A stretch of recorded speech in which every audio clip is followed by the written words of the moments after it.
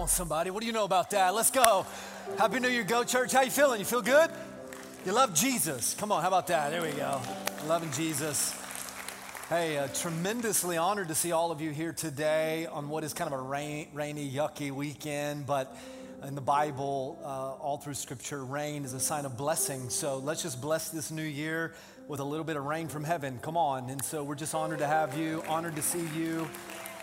To everybody watching online today, I understand with the weather, and then some people are battling some sickness.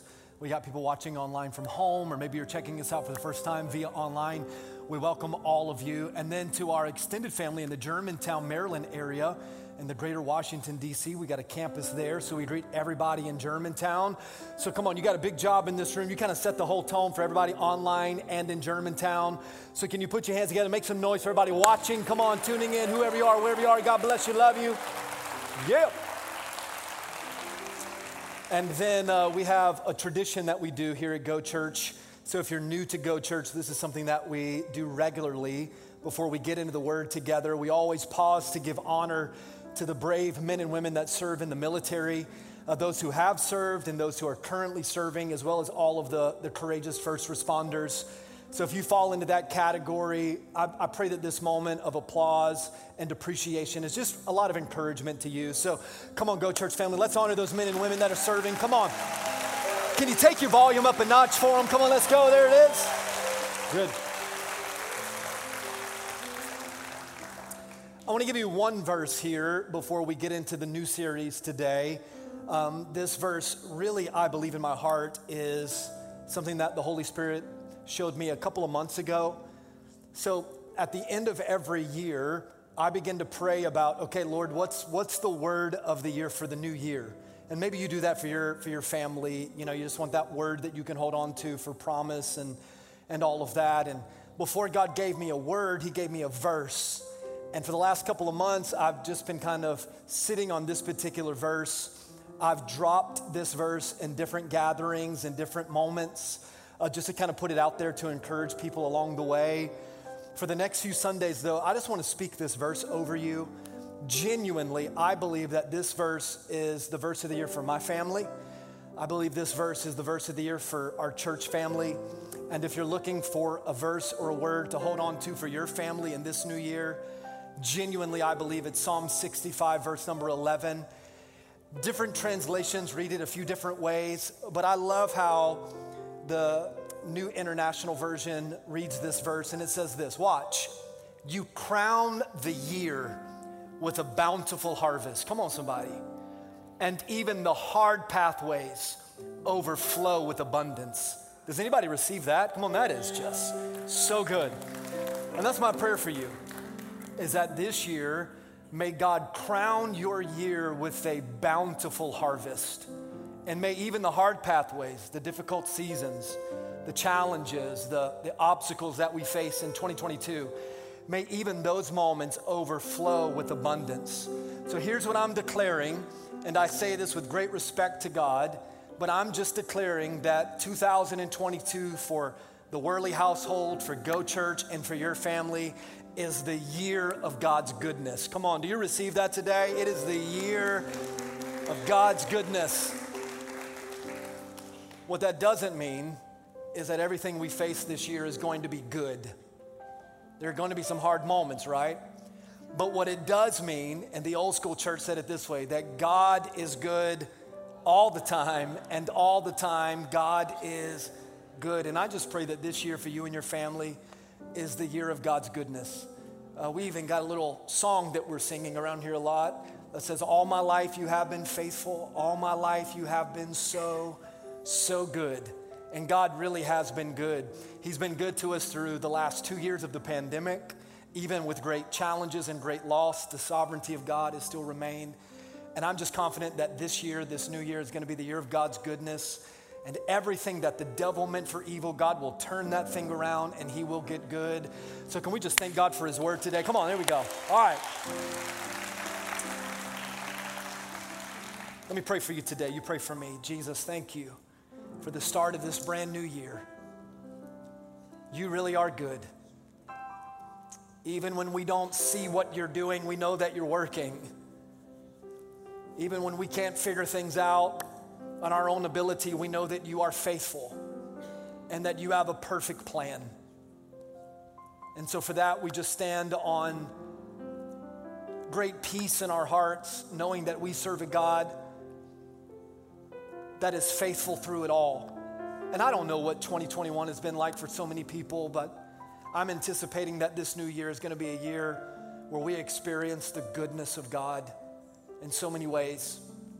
So as we start off this year on the first Sunday of 2022, I pray that you would allow me to speak a message that you've put in my heart, that through the power and the anointing of the Holy Spirit would bring transformation, life change.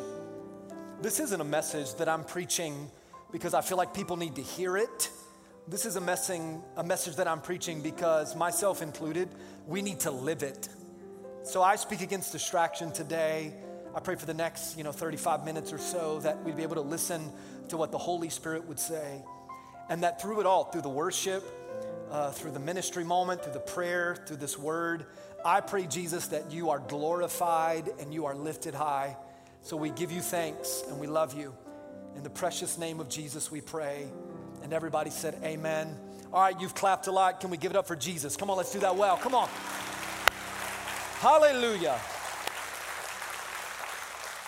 All right, so today we're starting a brand new series. And just so you know, we're going to stay in this series for 7 weeks. And we're calling it Get in the Game, Get in the Game. Now, you saw the bumper video. We call that a little sermon bumper video. A moment ago, you see the graphic. You kind of felt hyped. I felt hyped, felt like dancing. Come on, somebody. Yesterday afternoon, I was sitting on the couch, putting some final touches on the presentation here and just kind of letting the word kind of soak and sit. And Lakeland, my son, was beside me, and he caught a glimpse of this graphic, and he's like, hey, what is that? And I was like, well, it's a new series. We're calling it Get in the Game. And he goes, well, I'm going to like that series. And I said, well, I hope everybody likes that series. And he's like, nah, this one's good, Dad. And I was like, how do you know? He's like, it's all about sports. Come on. And I said, well, Bud, I don't want to disappoint you, and I don't want to disappoint any of you, but this series is not all about sports, although I do want you to notice the Braves World Series win right there. Come on, somebody. How about that? And can I get a go Dogs? Come on, go Dogs. I rebuke you in the name of Jesus. Father, touch him. The altar's open. I digress here. The series is not about sports, but the idea, there is a parallel. There is not an athlete that you know or I know that signs up to play any particular sport with the desire to sit on the bench. Every athlete wants to what? Get in the game. They want to get in the game. They want to play. They want to participate. And so for the next 7 weeks, and I really want you to listen to the direction that we're going, because this is important. This is really the heart of our team, from our executive staff, our leadership team, all the way down to those that serve at the board of trustees, to the elders. For the next 7 weeks, we're going to look at getting in the game in these areas. Today, we're going to talk about getting in the game with the spiritual discipline of prayer. Next Sunday, we'll talk about the discipline of fasting. The next Sunday, we'll talk about reading the Bible. I want to give you some practical ways that you can journey through Scripture and read the Bible. We're going to talk about getting in the game with small groups and getting connected to a community so that you don't have to do life alone in 2022. We're going to talk about getting in the game with sharing your testimony, sharing your faith. I'm going to try to help you learn how to evangelize the gospel. How many of you know somebody that needs Jesus? Come on, so I help you evangelize the gospel. We're going to talk about getting in the game with stewardship and with tithing, and then we'll conclude the whole series talking about getting in the game with serving. You've got gifts, you've got talents, you've got abilities. And now using this year to say, okay, God, I want to get in the game. I want you to use those gifts and talents to advance the kingdom of God through the local church. Now, if you're visiting today, or maybe you're trying church for the first time, you're wondering, how smart is that pastor up there? I'm going to prove it to you. All right, I'm going to show you just how smart I really am. The reason we're doing this series and we're journeying through those 7 different topics is because of this. This year, here it is. It's absolutely brilliant. Sometimes I shock myself with the intelligence. This year will not be any different from last year unless you do something different from what you did last year. Can I get an amen from somebody? That's free, by the way. That's worth the price of admission right there. I went to college to get that kind of revelation from the Lord. This year is not going to be any different from 2021 unless you decide to do different things.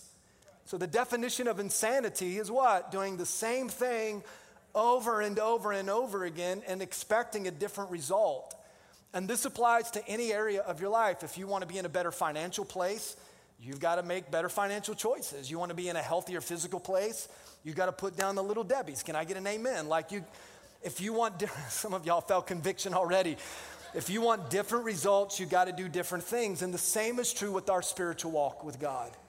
If we want to grow deeper in this new year, we've got to cultivate those disciplines at a greater level, or we have to do things this year that we've never done before. So for the next 7 weeks, we're going to unpack these. But because it's January the 2nd, I want to give you 2 that you can start doing immediately right now. First is this. Join us for Deeper 21, all right? 21 days of prayer and fasting. We pray corporately as a church family. We fast privately because that fast is between you and the Lord. But for 21 days, we come together and we pray and we fast. We started yesterday at both of our locations. Over 100 people showed up to pray and to just seek God. It was so powerful. So each Saturday during the 21 days at 8:30, we'll come together for an hour. Monday through Friday at 6 a.m., we'll come together for 1 hour. Our Germantown campus, how about this? They got a snowstorm coming tonight. So weather permitting for your in-person gatherings for Deeper 21. But for us here, there ain't no snow coming this way. So if your schedule allows, we'd love for you to come out in person Monday through Friday, 6 a.m., and then Saturday at 8:30. If this season of life, because you got a job or kids or just whatever, you can't get out in person, download the Go Church app. You can follow daily devotionals there. And of course, you can pray from anywhere. Come on, you can fast from anywhere. But I want you to go on this journey with us. And then the second thing that you can do, and they're going to make this a little larger on the screen, and if you could take out your cell phones, I'd love for you to do this. But I'm going to invite you to read the Bible with me in 2022. We're going to read Scripture chronologically. And so you can just scan this QR code. It'll directly take you, if you've got a smartphone, it'll directly take you to the YouVersion app that we're using. I will let you know that YouVersion only allows groups of 150. So for the first 150 people that get in, you're in. So I don't know what happened after the first gathering, but I'm pretty confident there's some spots available. And this is a great time to start this discipline of praying and fasting and Bible reading. So let's read the Word together in 2022. Let's read the Bible all the way through. And I don't want to get ahead of my sermon in a couple of weeks about Scripture reading, but I like to say this. We think that we're reading the Bible, but the Bible is actually reading us. And every time you open up God's Word, there is conviction that comes from it. And so I just want to journey chronologically with each of you, 150 of you at least, in 2022. Let's read the Bible together. Is that good? Okay, so then today, let's talk about prayer. Let's talk about the discipline of prayer. I'm going to show you a few verses here out of Matthew chapter 17.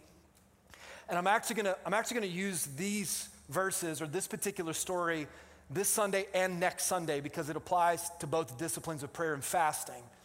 So if you have your Bible, go to Matthew chapter 17. I'll show it to you here on the screen in a moment, but let me give you just a little bit of context building up to Matthew chapter 17 here. When you get to Matthew 17, you'll see that Jesus, so he's got 12 disciples, right? He invites 3 of his disciples to travel with him to the top of a mountain.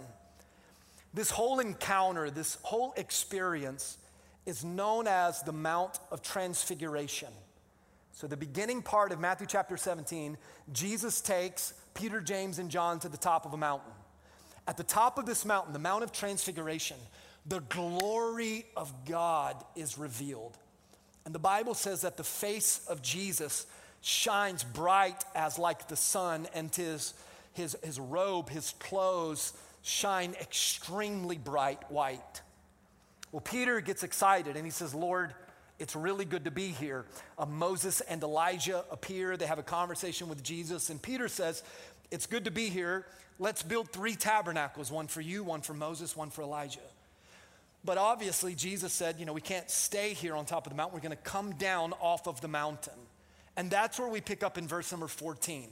So imagine Jesus, along with Peter, James, and John, they just encounter this supernatural theophany of God, this experience, the glory of God revealed, right? The Shekinah glory of God. They come down the mountain, and this is what happens immediately. They are overwhelmed by the crowd of people.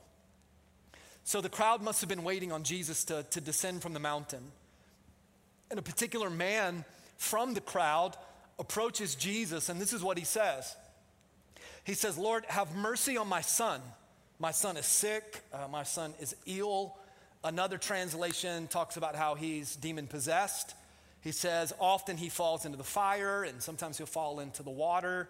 And then watch verse number 16. Now remember, Jesus has 12 disciples. He takes 3 disciples with him to the top of the mountain.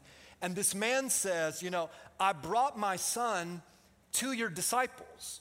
So the other disciples that remained on the bottom of the mountain, he brought this demon-possessed boy to them.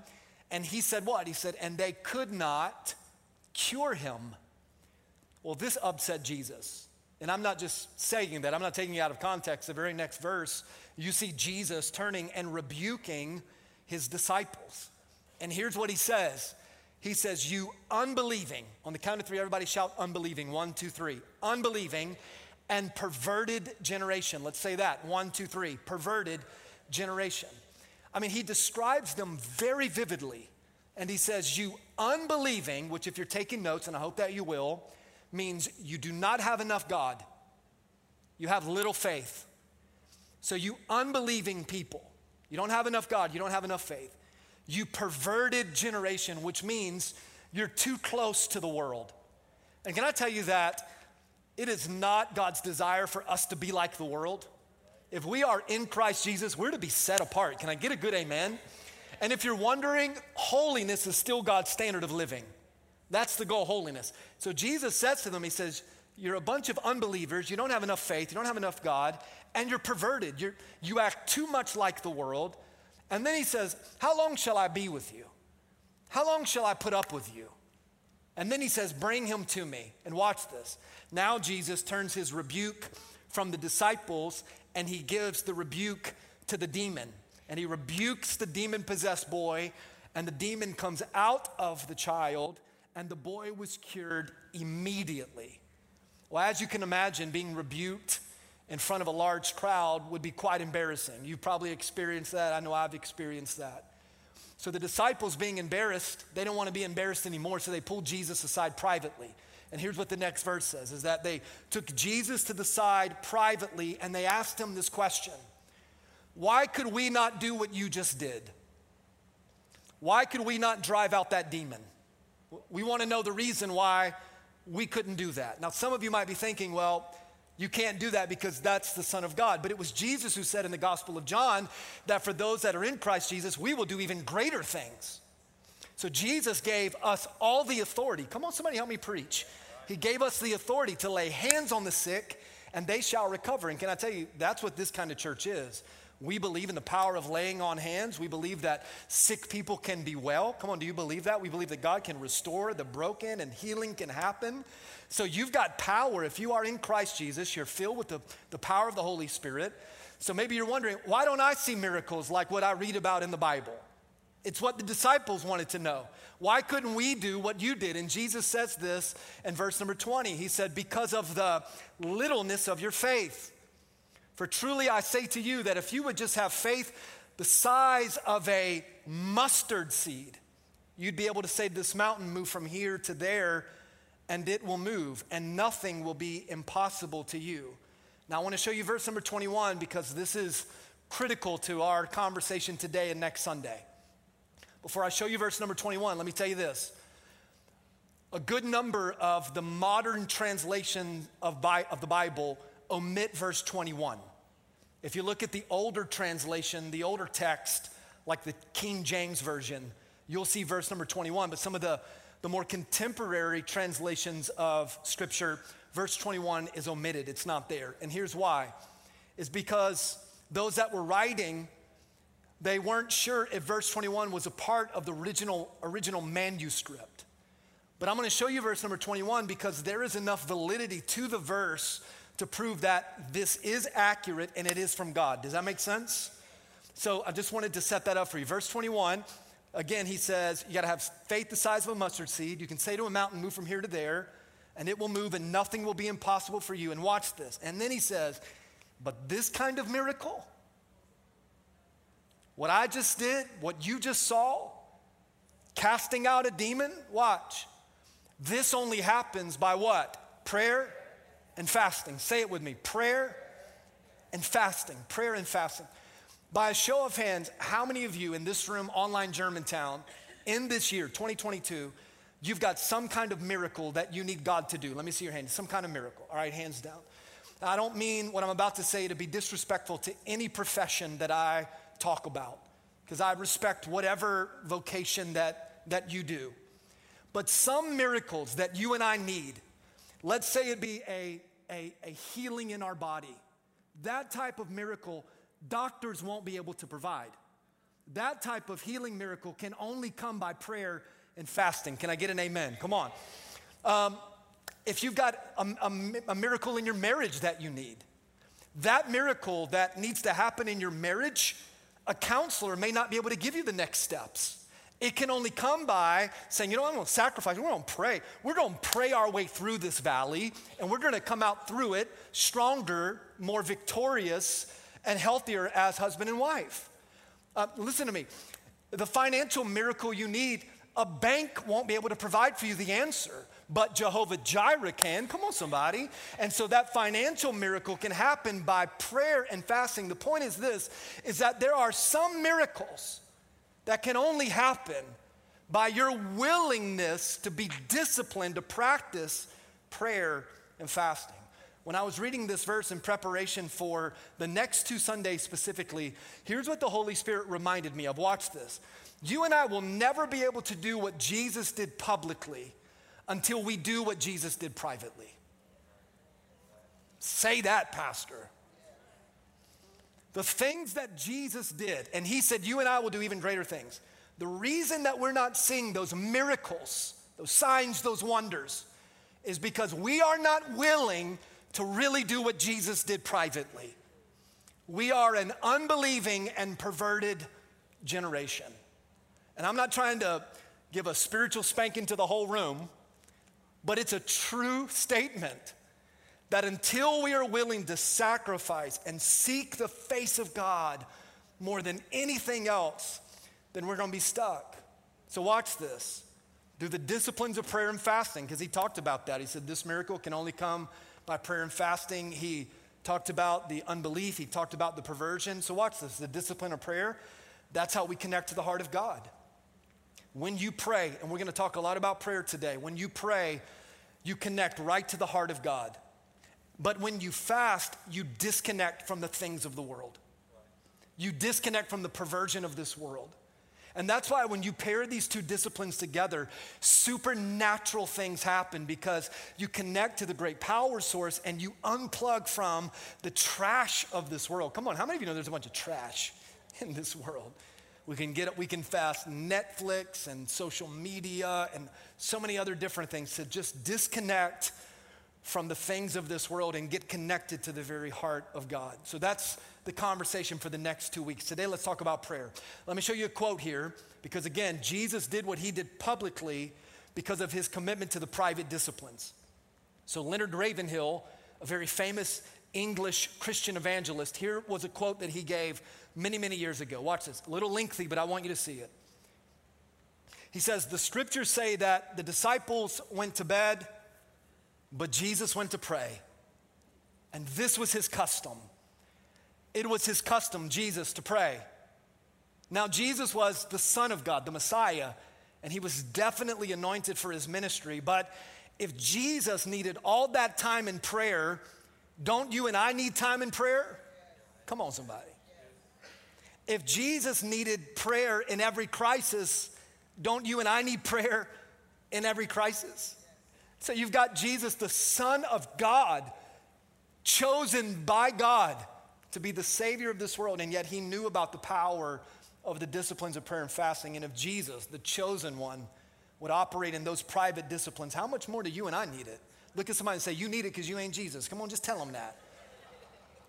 And let me give you 3 truths about prayer here. I want you to write these down. Come on, take some notes today. 3 truths about the discipline of prayer. Here's the first one. Prayer is just spiritual conversation with God. It's spiritual communication between you and God. I wasn't going to say this, and I'll have to go back and watch the first gathering. I don't think I said this to the first group. It's because I like you all better. Come on, somebody, how's that? I was wrestling all week with, does God hear the prayers of unbelievers? So let me kind of set that up for a moment. Whenever you accept Jesus as your Lord and Savior, you become a son of God or a daughter of God. Watch this. You now are given the right to pray. And prayer is a privilege. And as a believer, you have access to God 24/7, 365. You can pray at any time about anything. And watch this. God hears your prayer. The God that you serve is a God that is alive. He's not a dead God. He's not a buried God. He's not a statue God. Come on. So when you pray to God, God hears your prayer. But what about those who are unbelievers? And then I had this thought, well, the only reason an unbeliever would pray would be one of two reasons. Either they're confessing and repenting of their sin so that they can be accepted into the family of God and into the kingdom of God. Or if they're really unbelievers, they're just praying because they're superstitious. But if you are a Christian, now you have a weapon. 2 Corinthians 10:4 talks about how the weapons that we fight with, we as Christians, are not the weapons of this world, but they are mighty to pull down strongholds. There's something about the discipline of fasting here in prayer, and prayer specifically is just conversation with God. It's you carving out time to talk to God. And watch this. And not just talk to God, but this is going to be the most spiritual thing you hear in any sermon from any pastor around the world at any church. Watch this. Don't just talk to God, but then zip it and listen to God talk to you. I'm very guilty of, in my prayer time, just making all of my requests known to God and then giving God no time to even speak back to me. Prayer is a two-way conversation. It's me talking and then me listening. Does that make sense? It's just conversation between you and God. And if you have a relationship with God, now you have the right and the privilege to pray. It was the great theologian MC Hammer that said, you got to pray just to make it today. Come on, somebody. So prayer is just spiritual conversation. It's just spiritual communication. It's carving out time for you to talk to God and then allowing God to talk to you. Here's the second truth about prayer. Prayer shouldn't be complicated. I think a lot of people are intimidated by the discipline of prayer because they feel like they don't have the right words to say. God is not, listen, if you're trying to impress God with your sophisticated and scintillating dialect and rhetoric, you'll never impress God. God doesn't care about how you pray. God just wants you to pray. Over and over again, the Bible talks about how we're to approach Jesus like little children. I've got an 11-year-old and a 6-year-old. As a matter of fact, in 3 weeks, my son's gonna be 12, which is just absolutely crazy. I can't believe how old Kimberly is getting, but anyway. I got 2 kids, and my kids, they always need something. They always want something. Come on, parents, how many of you know what I'm talking about? Like, the answer to their need can be right beside them, but they need mom or dad to help them get that very thing. That's literally, it's like, bud, it's right there. It's right, but I need your help. When my kids have a request, they don't try to impress us with their speech.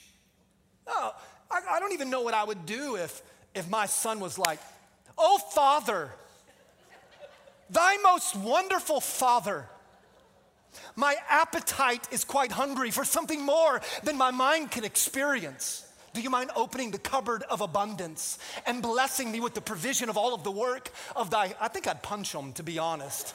What are you doing, man? No, you know what my kids say when they want something? It's like this: "Can we get Chick-fil-A?" I want Chick-fil-A. And watch this.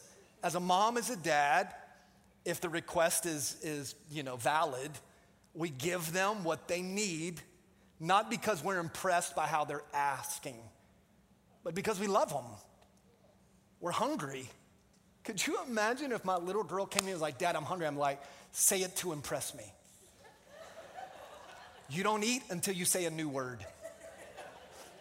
Be a terrible father.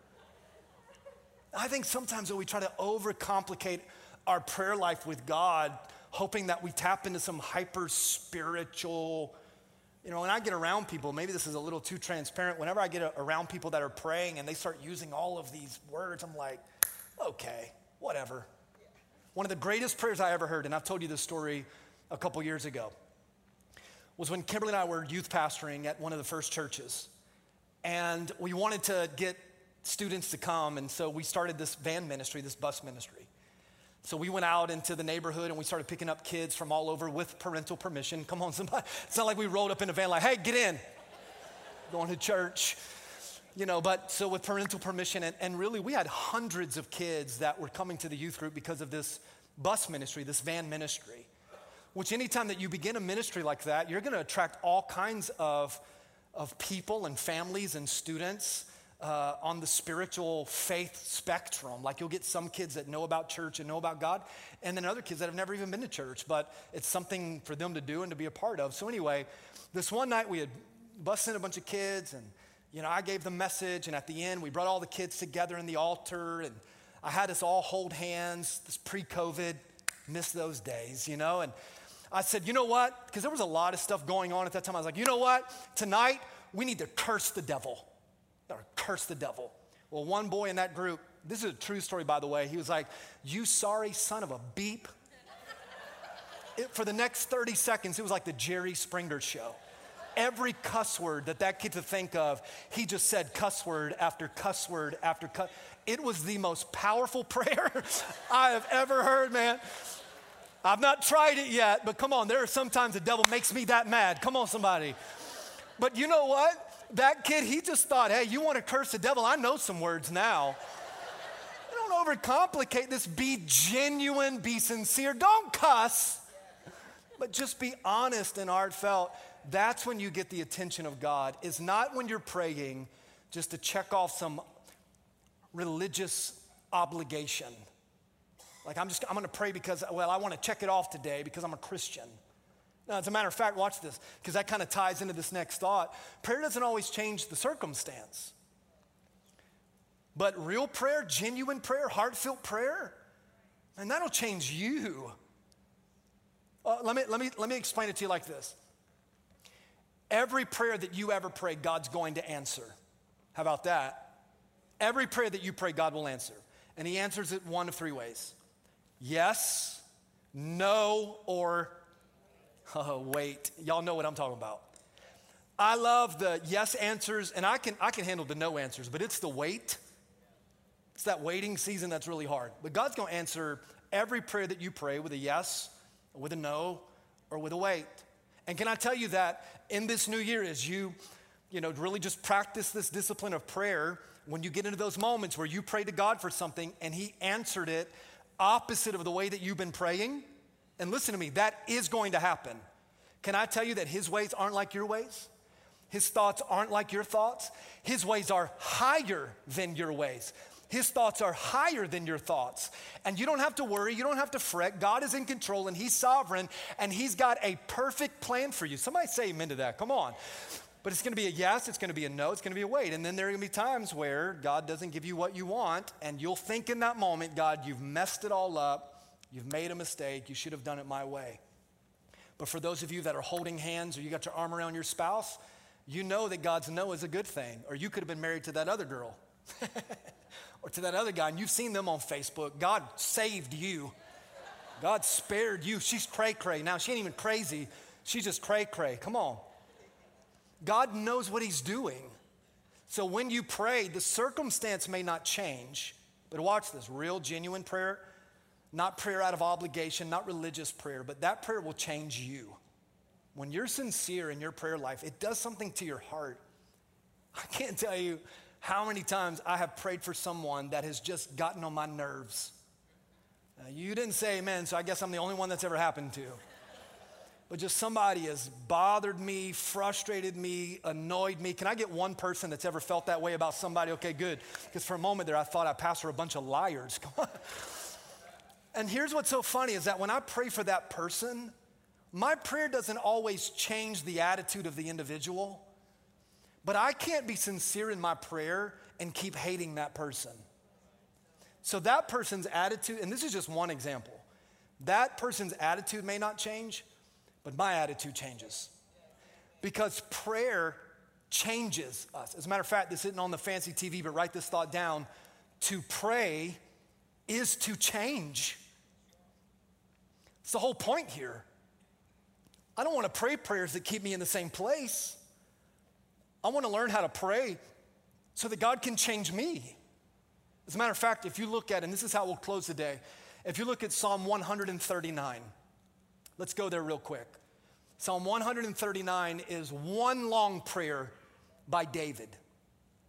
And David is saying this prayer or writing this prayer based off of the allegations that he's not really loyal to God, that he's not really committed to God. And it's bothered him. So all of Psalm 139 here is David's response to these accusations that he's not really committed to God, that he's not truly loyal to God. And when you read all of Psalm 139, one thing that you'll see surface is David's intentional description of how important intimacy with God should be in every aspect of your life. And he talks about that over and over again, that intimacy with God should be a top priority in every single area of your life. But then when you get to verse 23 and 24, and this is where I want to close today, watch this. If you don't pray anything else in this year, pray these two verses right here. Pray these two verses. Watch what he says. He says this, "Search me, God, and know my heart. Test me and know my anxious thoughts. See if there is any offensive way in me and lead me in the way everlasting." Let's read this together. Can we do that? Come on, 1, 2, 3. "Search me, God, and know my heart. Test me and know my anxious thoughts. See if there is any offensive way in me and lead me in the way everlasting." This is a beautiful prayer. And as you cultivate that discipline of praying, I'm challenging you, don't pray this every day out of some tradition, but pray this out of the sincerity of your heart. Watch this. Let's break it down in 4 parts because that's how he prays it. The first one is this: search me and know my heart. Search me and know my heart. Let me tell you, if you want to have a pure heart, a genuine heart, a humble heart, a heart of conviction, or you want to be a man or a woman of high character and integrity and morals, then this is the prayer that you have to pray. God, search me from the top of my head to the bottoms of my feet. Search me and know my heart. Acts 13, verse 22, I believe, talks about how God considers David to be a man after his own heart. But Jeremiah 17:9 says that the heart is the most deceitful thing. So whatever your aspirations are in this new year, whatever your goals are in this new year, out of the abundance of the heart. So it starts with the spiritual condition of your heart. So David says, all right, search me and know my heart. And this is the way that you get a pure heart and you can live a life of high character and integrity and conviction and be authentic and real and genuine. And then he says this, verse number 23, the second half, "Test me and know my anxiety." So the prayer that he's praying here is this: all right, Lord, now reveal my fears. Look, I don't care how tough you are, everybody's afraid of something.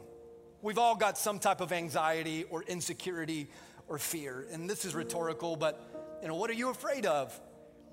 Some of you are afraid of spiders and snakes. I don't want nothing to do with a snake. Come on. Some of you watch a movie and it's a little intense. So before you go to the bathroom, you look behind the shower curtain. Come on, just admit that. That's you. You get that little fear. Every night you make sure all the alarms are on and the security cameras and the doors are locked. You got this little bit of anxiety. Maybe though it's an even different level, like you fear being alone for the rest of your life. I don't know if I'll ever find the right one and get married, or maybe you're divorced or widowed. I don't know if I'll ever find someone else and spend the rest of my life with them. Maybe you fear your future, or you fear the unknown, or maybe here today you're just thinking a lot about eternity and you're afraid of death. So in this prayer, you're saying, God, reveal my fears. And again, not on the TV, but here's why this is important, that God reveals your fears. Because what you fear the most reveals where you trust God the least. Did you hear that? Because what you fear the most will reveal where you trust God the least. And now you can determine, at least you've got an area of your life that you can say, okay, now I can grow from here. Now I don't know what your perspective of me is or your thoughts of me, and I don't need to know that. That's okay. But even standing up here, like I have some real anxieties. I have some great fears. I always fear every Sunday when I walk out on the stage that I'm going to mess up and say something dumb or forget all of the preparation that I've done and you'll never come back as a husband or a dad. I always fear, like, am I doing enough? Am I being enough? Am I providing enough? You know, obviously my kids don't have great grammar. They always just ask what they want without impressing me. Full circle. We all got fears. But those fears, once they're revealed, now allow me to see, well, those are the areas that I've got work to do in this year to trust God more. Does that make sense? Search me, know my heart, reveal my fears. Watch what he says in the next verse. He says, see if there's any offensive way in me. Now we're praying, okay, God, uncover the sins in my life. You hear me say this often because you need to know. Secret sin is still sin. An unrepentant sin, the Bible says, for the wages of sin is death, but the gift of God is eternal life. Listen to me. It is our human instinct by nature when we mess up, when we do something wrong, to try to cover it up. Because we're afraid, it's the fear, we're afraid that the truth might expose us in a negative way and we'll have to face the consequences of whatever the error is. Can I just tell you, and this is such an elementary principle. Again, having two kids, like I'm trying to teach them this now, but at 41 years old, like I'm still learning that, man, when you try to cover up your mistakes, you only make it worse. Because then you've got to create another lie or another story to cover the previous one.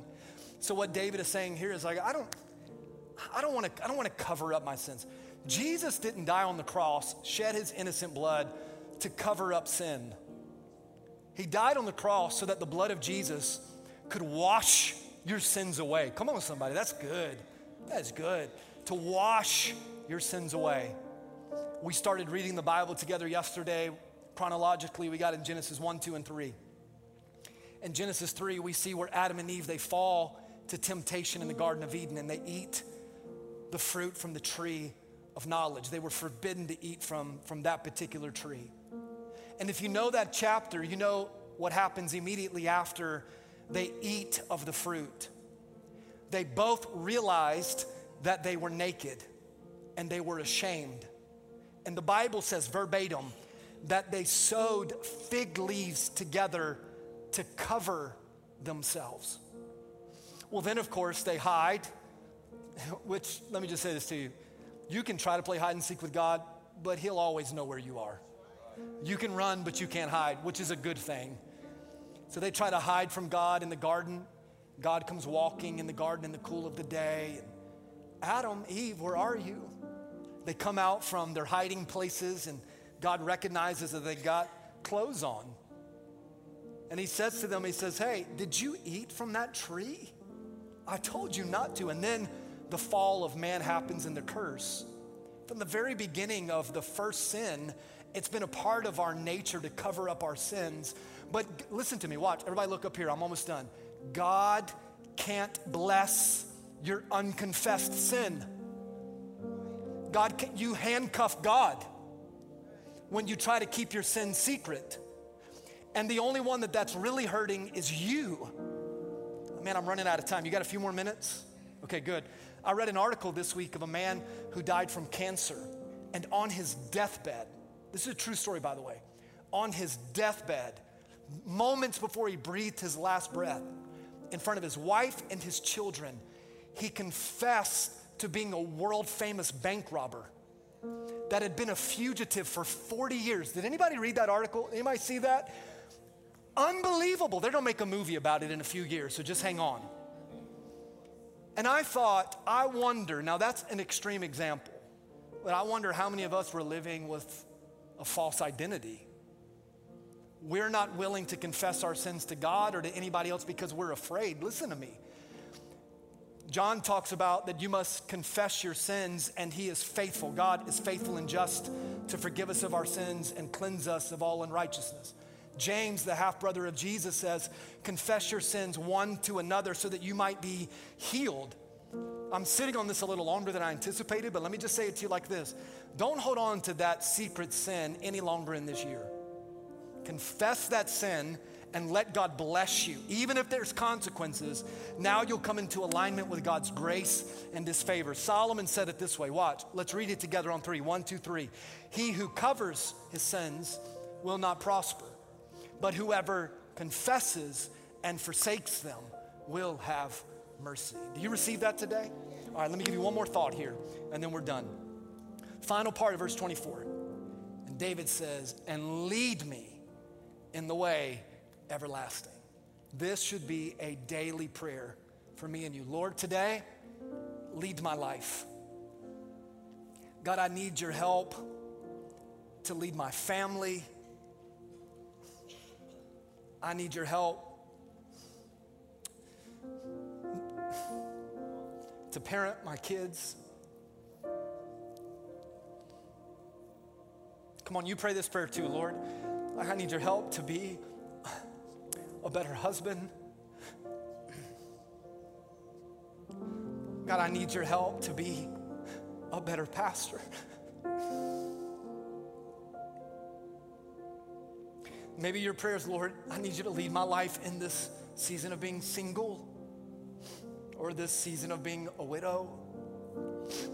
God, I need your power to lead me with my decisions and my actions. God, I need your grace to lead me in my business, my company, my work, my finances.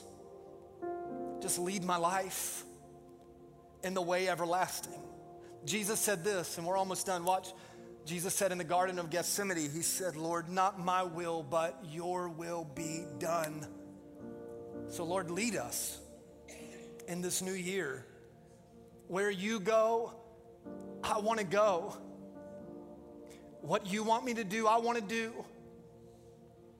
Lord, whatever door you open up, lead my life through that door. I want to be a vessel, just willing to be used by you, God. My life is not about gaining things for self-promotion or pomp and circumstance. My life is created to give it away, to be a blessing to others. So Lord, every day my prayer is to lead me in the way everlasting. Come on, look up here real quick. Here's the verse again. Come on, say it. Search me, God. Know my heart. Test me. Know my anxious thoughts. See if there is any offensive way in me, and lead me in the way everlasting. Let me give you 2 closing questions here, and then we'll pray. Here they are. So did the Holy Spirit speak anything to you today? Maybe you've been tuning me out for the last 40 minutes. I don't blame you. But don't tune out the voice of God. God wants to speak something to you today before you leave, and you ought to write that down. And then the second challenging question is this. So what next steps do you need to take in this faith journey? It doesn't matter if you've been serving God 5 minutes or 50 years. All of us have a next step. Maybe for some of you, it's jumping into that deeper 21 for the next 3 weeks, or reading that Bible with us through that Bible app, or maybe it's checking out a small group, or using your gifts to serve on a team, or maybe it's trying God in the area of finances this year and practicing good stewardship and tithing. It's literally why we have a next steps counter in the lobby, so that you can take that next step. Or maybe, and we try to close out every gathering with this, and this is how I'm going to close and pray. Maybe you've not yet accepted Jesus as Lord and Savior. Or maybe you want to make sure in this new year that you start off in a right relationship with God. That is the most important next step. So every head bowed, every eye closed. I want to count to 3, Germantown Online. If you want to commit your life to Christ for the very first time, or you want to recommit your life to the Lord today, don't leave here without that next step. All of you have a next step. I don't have time to pray over each next step, but if your next step is to say yes to Jesus, here's that moment to raise your hand out of obedience. You ready? 1, 2, 3. Come on, hands up. Thank you. I see you in the blue. Thank you. Somebody else, keep it up just so I can see you. Thank you. All the way in the back. Thank you. All the way in the back of this room on the left. Anybody else? Thank you. Right in the middle. Others, thank you. Anyone else? Thank you. Oh, to God be the glory. Thank you, sir. Both hands lifted. Bless you, friend. All right, I want everybody to take your hands, hold them over your heart, and just pray a prayer. Father, thank you for loving me. Thank you for dying on the cross for me. Thank you for being a God that hears me when I pray this prayer of confession and repentance. And I'm asking you, Jesus, to be the Lord of my life. This is my next step. So I invite you, Lord, to sit on the throne of my heart. And now, upon the profession of my faith, I'm asking you to make me a new person, to come into my heart and my mind, and I give you my life. And I'm asking that in this year that you would search me, that you would know me, that you would reveal my fears, that you would uncover my sins, and that you would lead every day of my life. I give you my all in the name of the Father, the Son, and the Holy Spirit. And the whole church said yes and amen. And you erupted in a round of applause. Come on, church.